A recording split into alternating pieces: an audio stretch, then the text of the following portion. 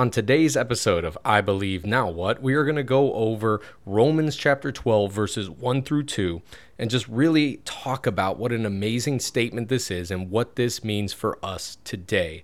Well, anyways, hope you enjoy the episode. Thanks for tuning in. Hello, everybody. My name's Tim Perko, and you're listening to I Believe Now What. Hey, what's going on, everybody? I hope y'all having a wonderful one out there. If this is your first time listening, I Believe Now What is a podcast that is directed towards exactly that, figuring out and talking about that now what.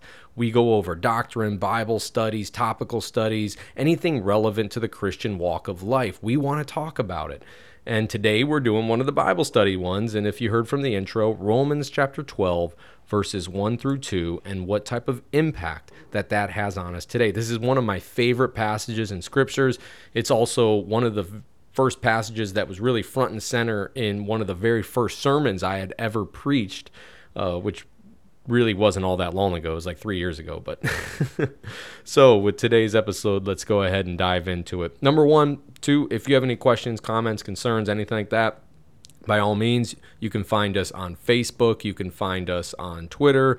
You can email us at ibnwpodcast@gmail.com. Without any further delay, and there's an airplane going over, so I'm going to pause this. We're going to go ahead and jump into this scripture. And with the wonderful gift of editing, the airplane has now passed, and you obviously maybe didn't even notice it. So I don't know why I'm talking about it, but let's go ahead and dive into this scripture. Romans chapter 12, verses 1 through 2. Therefore, I urge you, brethren, by the mercies of God, to present your bodies as a living and holy sacrifice, acceptable to God, which is your spiritual service of worship. And do not be conformed to this world, but be transformed by the renewing of your mind, so that you may prove what the will of God is, that which is good and acceptable and perfect. Let's go ahead and pray before we jump in. Dear Lord, thank you so much for everything that you do, and I just pray that this message reaches whoever you want it to reach, Lord, and that it edifies whoever you want it to edify, all for your glory, God. Thank you so much. In Jesus' name we pray. Your will alone. Amen. So if you were to ask people today what they might consider worship, you're going to get a variety of different answers. You're going to hear some people say, oh, well, it's music. It's song. It's what we do before the preaching at the church. Some people might say, well, it's going to church. Others may say it's listening to a sermon. But praise God, we do not have to guess at what this is, nor do we have to try to make up our own definitions, because our main passage, this main passage that we're talking about here, shows us exactly what true worship is and also defines it. Sadly, many people have this belief, and this is growing very, very relevant in our world today with modern day Christianity, and that is they can define whatever they believe worship is. If they call it worship, then it's worship, rather than what God defines it as worship. I've run into these people on the internet. If you didn't know, I have a ministry on TikTok called Saved by the Savior, and I ran across one of these people, and they told me that they can define worship essentially whatever they want it to be. And sadly, that's not the case. I mean, no, I'm glad it's not the case, because God clearly defines what worship is supposed to be. We don't have to guess. We don't have to put our own definitions, because the Bible says exactly the way it needs to be, and this is how God defines worship.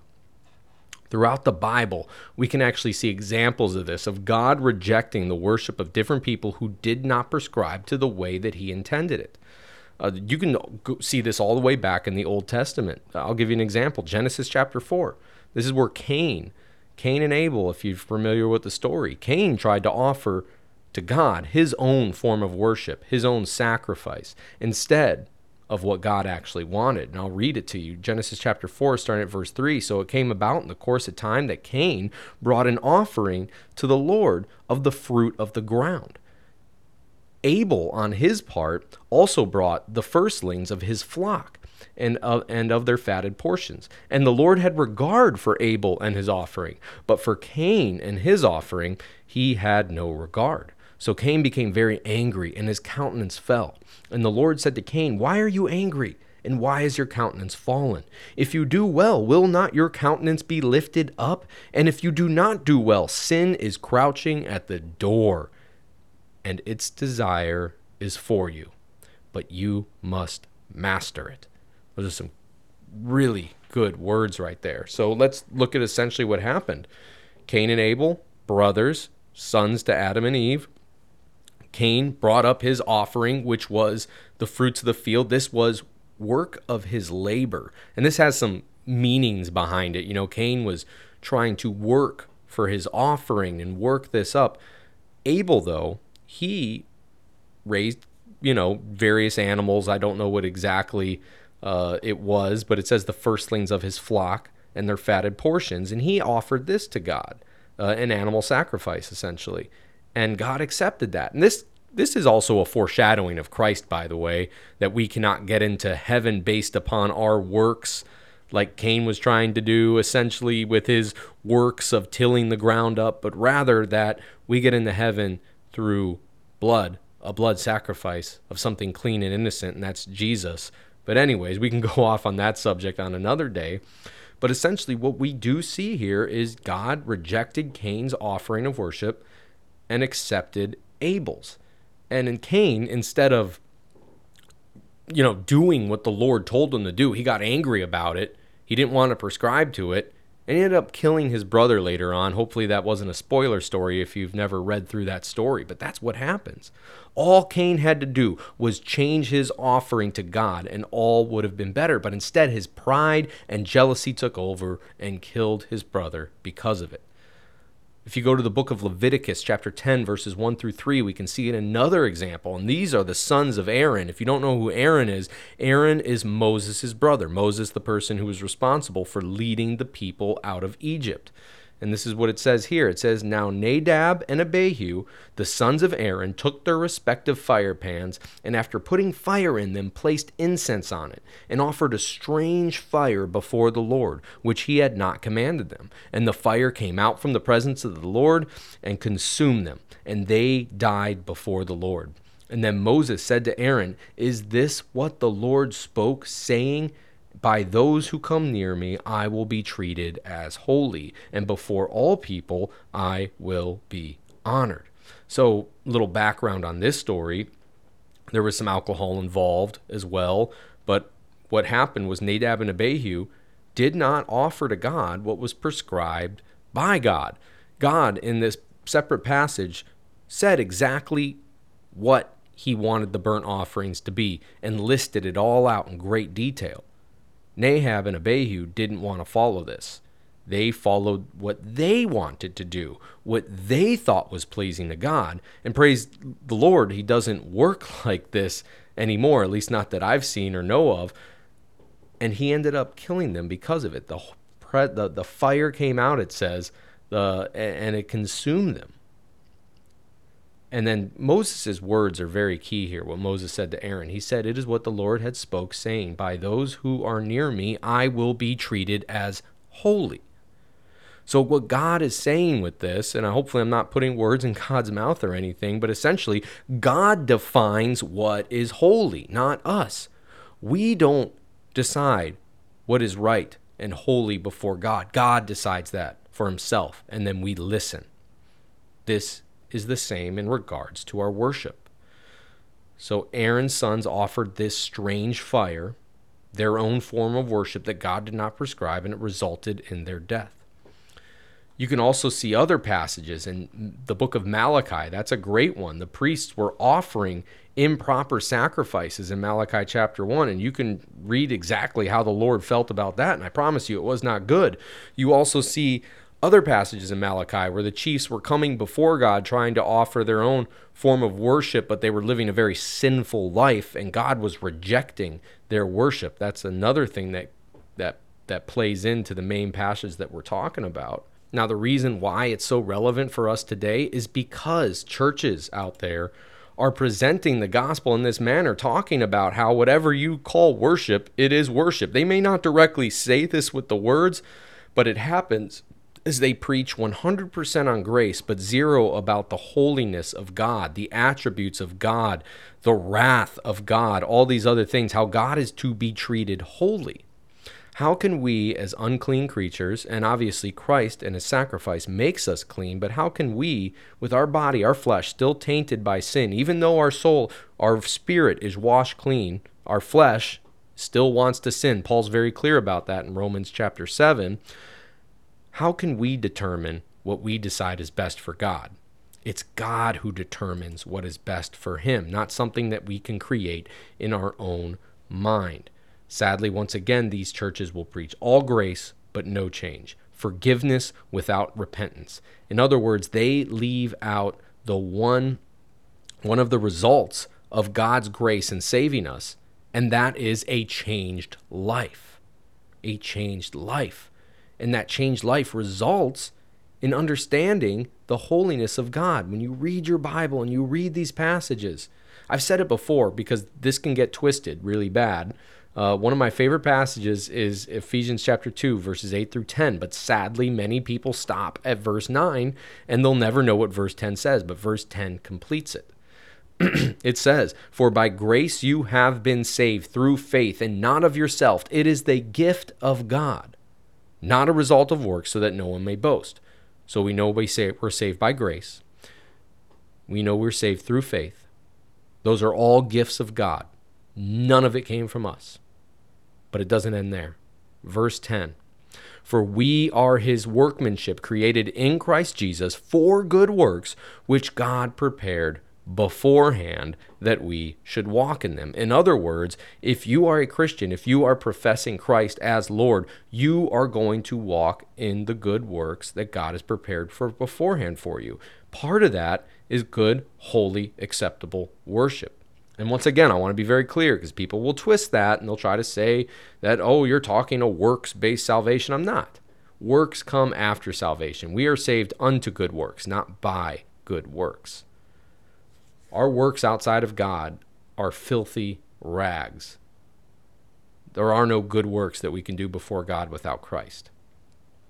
Now, there's two main points that I'm really going to try to convey during this entire message, and we're well into it. Number one, true worship is defined in dedicating our life to God.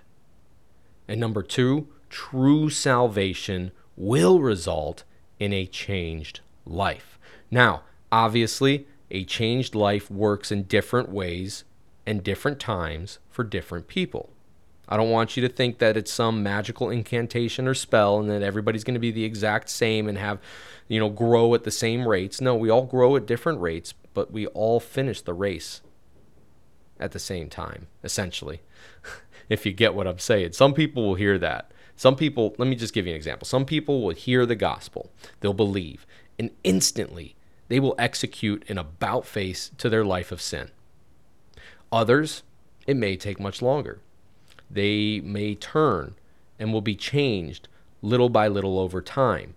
But the fact of the matter is we will be changed. Nobody becomes a Christian, and if it's real, they'll never sit there in the same state that they were when they were called. They will never sit there and essentially continue living a life of sin. They will be changed, and through that change, they will be a new creation, a new creature in Christ Jesus, and their works will be the fruit of that. God is powerful enough to change you. It's not simply believe and then nothing's going to happen. It's believe and God will change you, and you will continue to grow in grace and knowledge and continue being more conformed into the image of Christ Jesus, just as it says in Romans chapter 8. Now, with this context set, I want to go ahead and dive into this passage a little bit more, Romans chapter 12, verses 1 through 2, and use some examples that Paul sets forth in chapter 12. Because one of the beauties in this chapter, Paul not only defines what worship is in the first two verses, he gives us examples throughout the rest of it. And I highly encourage you, because we're not going to go over them all, but I highly encourage you to read this entire chapter on your own and study it. One, because you have no idea who I am unless you actually know me. So who knows if I'm telling you the truth? Verify it. Make sure it's correct. And number two, it's just good to study this on your own for your own edification, letting the Spirit do what the Spirit does when you're just alone with the Word of God. Now that this context is set, let's go ahead and dive into this. And don't mind my chair. It's a little creaky. I'm in the market for a new one. It's just, computer chairs are very, very expensive. But anyways, digressing on. The very first word that we are going to come across is the word therefore. Now, if you know me, you know exactly what I'm going to say next. Whenever we see the word therefore, we need to read before. So what's the therefore there for? Oh my gosh, I did it. Anyways, the therefore is there because of the amazing doxology that Paul gave at the end of chapter 11. If you don't know what a doxology is, it's just a liturgical way of praising God or a way of expressing your praise to God. So Paul gives this amazing praise to God at the end of chapter 11 and then adds on, therefore, because of all these praises and because God is so amazing and God is so awesome, since God gives us grace, since we now have no condemnation in Christ, do what I'm telling you to do now. So therefore, I urge you, brethren, by the mercies of God, present your bodies as a living and holy sacrifice, acceptable to God, which is your spiritual service of worship. Now, a few things to take away from here. Number one, he uses the word brethren, which means he's talking to fellow Christians, fellow brothers and sisters, fellow believers. Number two, by the mercies of God. This is referring to the very fact that because God has shown us mercy, we should do what is being told to us here. Number three, present our bodies as a living sacrifice. And I want to emphasize on the word living, meaning since we are now alive from the dead, we are alive in Christ Jesus, our lives should be in total dedication to the Lord. Our life as a Christian should not start on Sunday at 11 a.m. or 10 a.m. or 9 a.m. or whenever you start church and end once we walk out that church door, but rather we should be living that life, our dedication, the rest of our lives. Our lives should be a sacrifice to God. We don't do this to get saved, mind you, but rather we do this because we are saved. It's the same way as works. We don't do works to get saved. We do works because we are saved. John Piper, if you don't know who he is, he's a Baptist pastor out of Minnesota. He once wrote a book called Don't Waste Your Life on this very subject. I highly encourage you to read it. And in the cover sleeve of that book, it is written, "The American dream beckons people to spend their lives on trivial diversions, slipping through life, caught up with seeking success, comfort, and pleasure above all else. But God designed people for more than this." In other words, Piper here, and this is me talking now, in other words, Piper was making his claim that many people in our country, America, and I understand we do have more people than just people in America listening, and I want to thank you for that. I looked up some of the stats, people from South Africa, people from Canada, people from Australia, Ireland listening in, Scotland, I've seen the UK. Thank you so much for listening, and I sorry if I use so much American references, by the way, just because I'm here and it's very easy for me to do it. If you ever get a chance, write in, talk to us about what's going on in your area. Anyways, now that ADHD squirrel moment's over, let's go ahead and jump back in. In this book, Piper's making the claim that people in our country, instead of using our freedoms to pursue God and his pleasure, which is being a living sacrifice, people would rather just work most of their adult life, earn money, retire, and have a comfy end of their life. This type of thing is honestly reinforced by the unbelieving world. And they make up these sayings like, you only live once, or YOLO for short. I think we all remember when that was going on.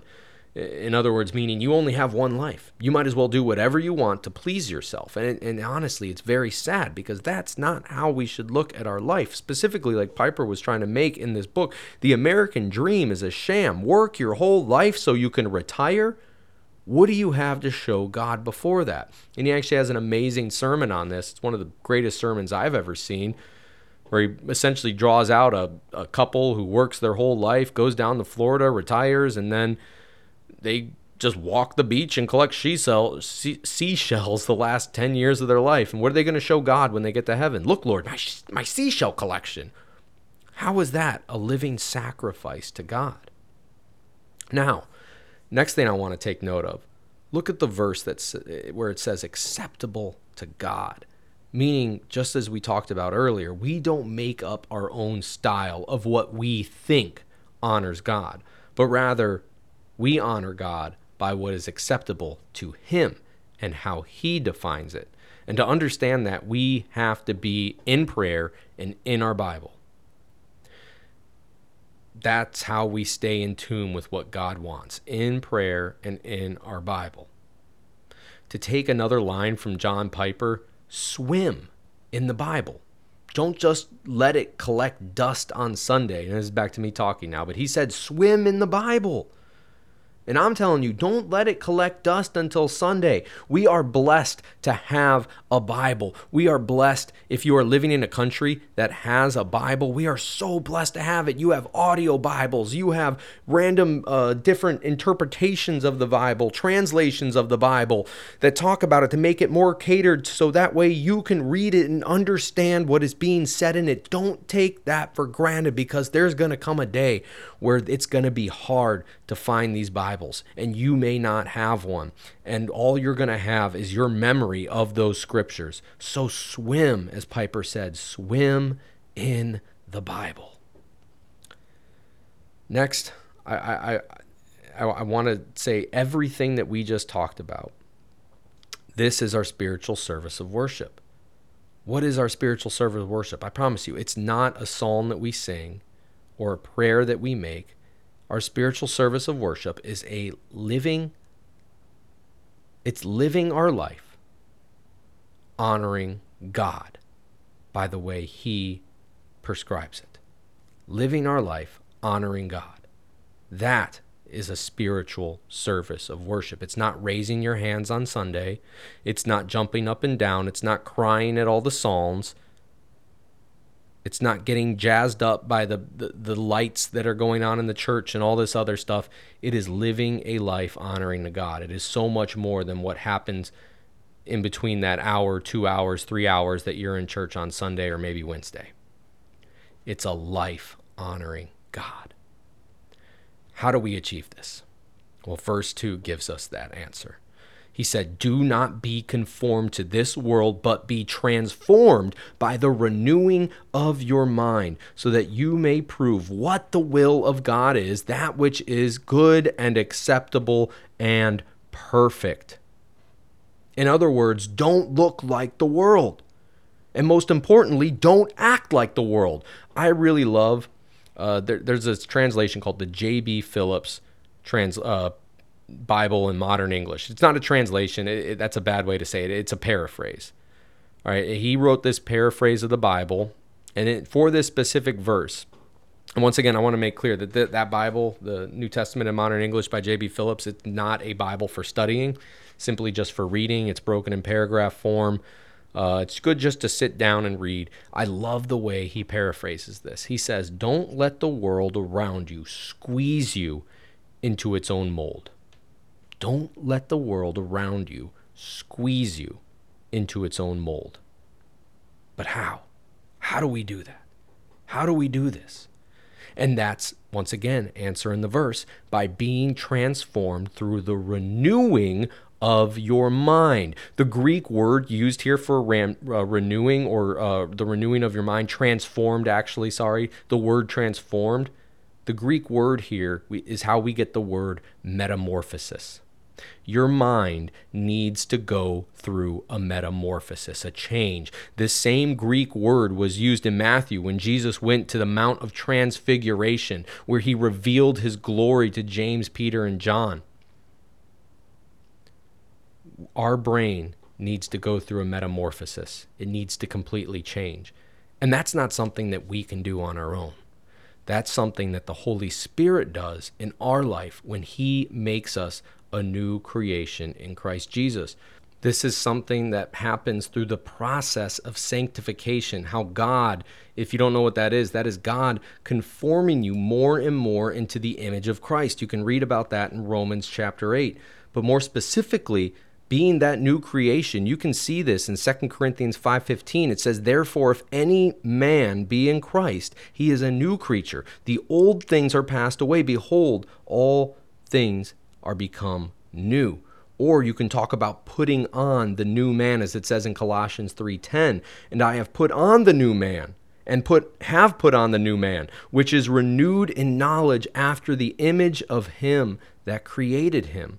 In other words, we are being conformed into the image of Christ through our sanctification, and that is transforming, metamorphosizing our new mind. And with that new mind, all throughout this, we can prove what the will of God is, back to our verse, that which is good, acceptable, and perfect. See, God transforms our mind. The Holy Spirit transforms our mind, and that's how we can prove what the will of God is, that which is good and acceptable and perfect. It's so amazing. I had to say it again. And lastly, we're nearing the end of this episode. I just want to say as we close out, Paul gives us some examples of how we can actually put this to application.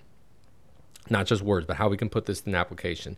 And throughout the rest of the chapter. So once again, I'm briefly going to go over it, but this is something that you should really go over yourself. Some people have tabled this as the marks of a true Christian. So number 1 is faith. Number 2 is spiritual gifts. He labels them specifically here: prophecy, teaching, exhorting, which is essentially effectively calling others to obey God, service, leading, giving, mercy. Those are all parts of spiritual gifts that he labels there. Number 3, love. Number 4, hating evil. Number 5, hospitality, being a hospitable person. Number 6, blessing others and not cursing them. Number 7, not seeking to do harm to others or repaying evil with evil, but rather showing those people good. Now, these are all just some examples, and it's by no means an exhaustive list, but I think you get the idea. God will change us into a new creature, a new creation. And he, through the changing of our mind, we can prove what the will of God is. God defines what he declares as worship. And the way the Apostle Paul is writing it here is worship is the living sacrifice of our body, a life dedicated to God. And God will cause that change inside of you. If you don't know how to do this, this all happens throughout prayer and through reading your Bible. If you've never prayed to God, pray to God. I'm not going to tell you exactly what to pray because I'm not trying to make a spell out of it or something weird or crazy like that. But I would pray to God, God, change me. Make me more and more into your Son's image. Make me hate the things that I don't want to do. Make me so disgusted with it. I never want to do it. I want to be a living sacrifice that honors you with everything that I do, Lord. Well, with all that being said, I hope this message edified you. I know this was kind of a short one. We're lining up for some more episodes coming up here. Essentially, I'm going to try to bring on more people now that I am able to do that. And if you didn't listen to the last week's episode, I did move. So I'm in a new state now. I got to get reacquainted. I'm in the military, if you didn't know that. So that's why I'm moving around all the time. And I got to get planted in new churches. But I have a lot of different people that I want to try to bring on, whether it's through phone calls or Zoom or something like that, onto these episodes. They have some amazing stories to tell, and we can really dive into some awesome subjects instead of just hearing me ramble the entire time. But anyways, that's all I got for today. Thank you so much once again for listening. And if this has blessed you or edified you in any specific way, please reach out to us. Let us know. Hit us up on social media, Facebook, Twitter, Instagram, or write us at ibnwpodcast@gmail.com. And even if it didn't, maybe you want to hear a specific subject, a specific topic talked about that's really pressing on you, hit us up, write us, let us know. Thank you so much once again for listening, and I hope you have a blessed day.